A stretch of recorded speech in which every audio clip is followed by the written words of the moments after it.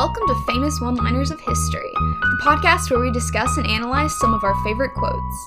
This episode is brought to you by the 21st Century Media Studies class at North Carolina School of Science and Math.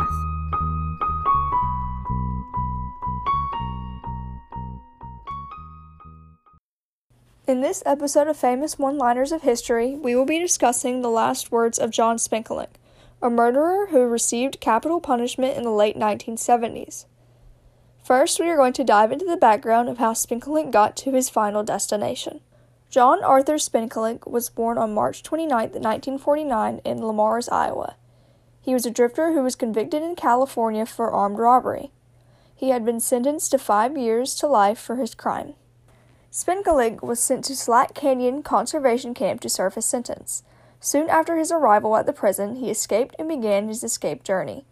On February 4, 1973, while traveling to the Midwest, Spenkelink picked up a hitchhiker. This hitchhiker was Joseph J. Szymankiewicz. Okay, what I don't understand is why this man, as an escaped convict, would go out and pick up a hitchhiker. If I was an escaped convict, I would try to be, as anonymous and, low-key as I could, but no. He goes and picks up a hitchhiker and thinks, you know what, this is a good idea. Szymankiewicz, like Spenkelink, had a criminal record and was a heavy drinker. During their travels, Spenkelink learned of Szymankiewicz's vicious tendencies. Szymankiewicz forced Spenkelink to have homosexual relations with him, played Russian roulette with Spenkelink, and boasted of killing a fellow inmate while in prison. After checking into a motel in Tallahassee, Spenkelink discovered that Szymankiewicz had relieved him of his cash reserves. Spenkelink concluded that it would be wise to continue his journey without Szymankiewicz.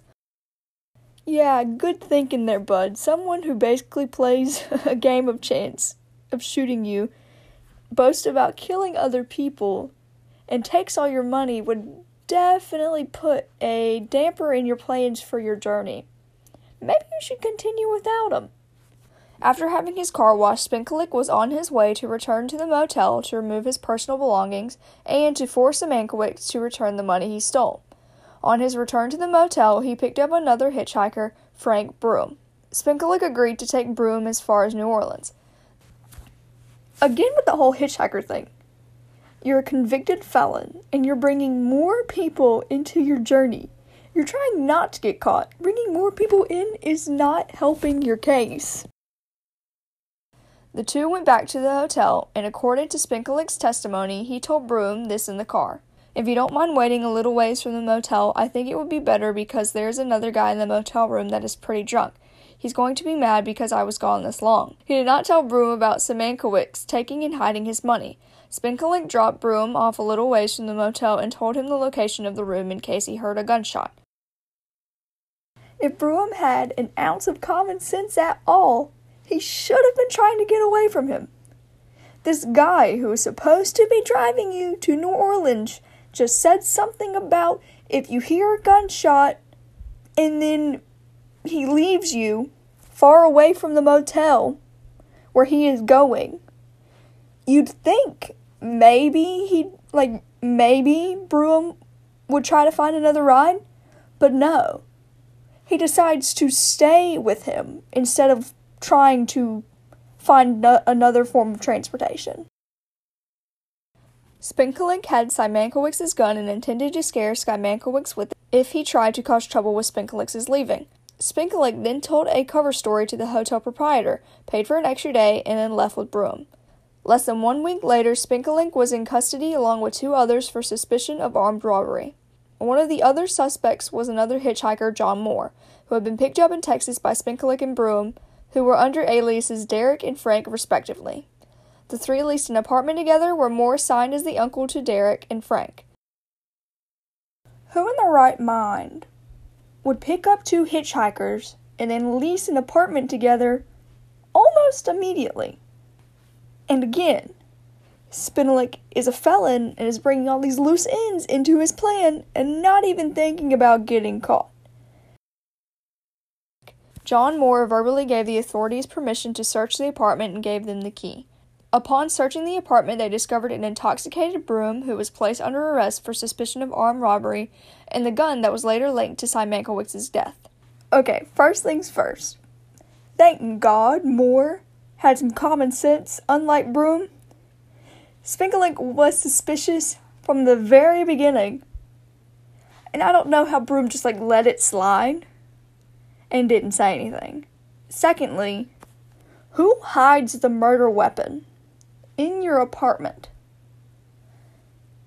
Your car and your apartment are one of the two places that the police are going to check if they think you are suspicious.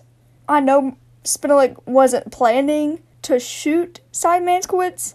He should have thought through the hiding of the murder weapon better than he did. After Spenkelink and Broom were arrested in California, they were returned to Florida and tried for first-degree murder. According to police reports, Spenkelink shot Siemankiewicz 2 times, once in the head just behind the ear and a second time in the back. Spenkelink claimed that he shot Siemankiewicz in self-defense and that he forced sexual relations on him earlier and forced him to play Russian roulette. In another instance, Spenkelink claimed that the gun went off accidentally during a fight between the two.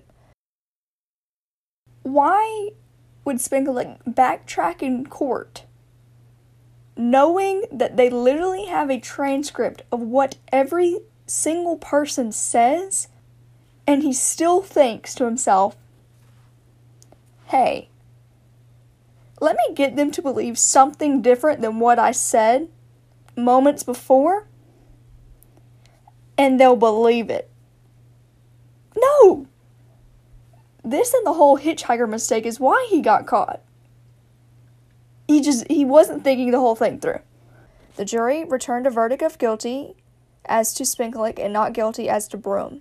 After a subsequent mitigation trial, the jury brought in its advisory verdict recommending that the court impose a death sentence on Spenkelink. The trial judge, having considered this advisory verdict, sentenced Spenkelink to death, filing the appropriate findings of facts.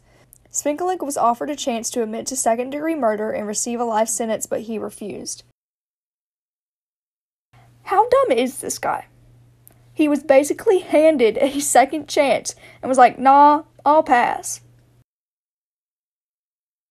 In 1977, Governor Reuben O'Donovan Askew signed his first death warrant, but the court stayed the execution. In 1979, the new governor of Florida, Bob Graham, signed the second and final death warrant.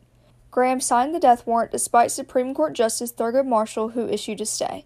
Spenkelink was the first murderer executed in Florida and the second nationwide following the reinstatement of capital punishment in 1976. Unlike the first person who received capital punishment after reinstatement, Spenkelink contested his execution to the end. Okay, Spenkelink will contest to his execution until the moment he dies, but when he was given a chance to prove his innocence, he said no. Interesting.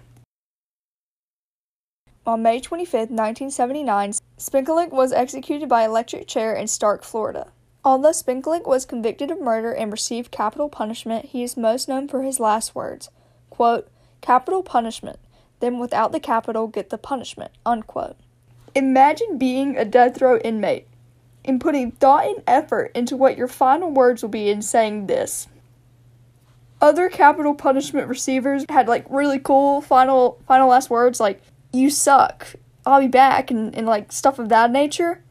But no, Spenkelink was like, capital punishment, then without the capital, get the punishment.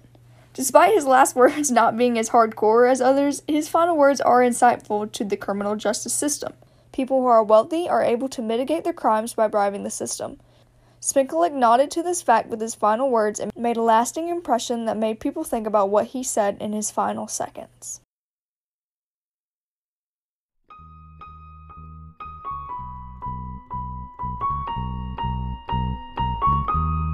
That's it for this episode. A huge thank you from the NCSSM 21st Century Media Studies class. Come back next time for another one-liner from history.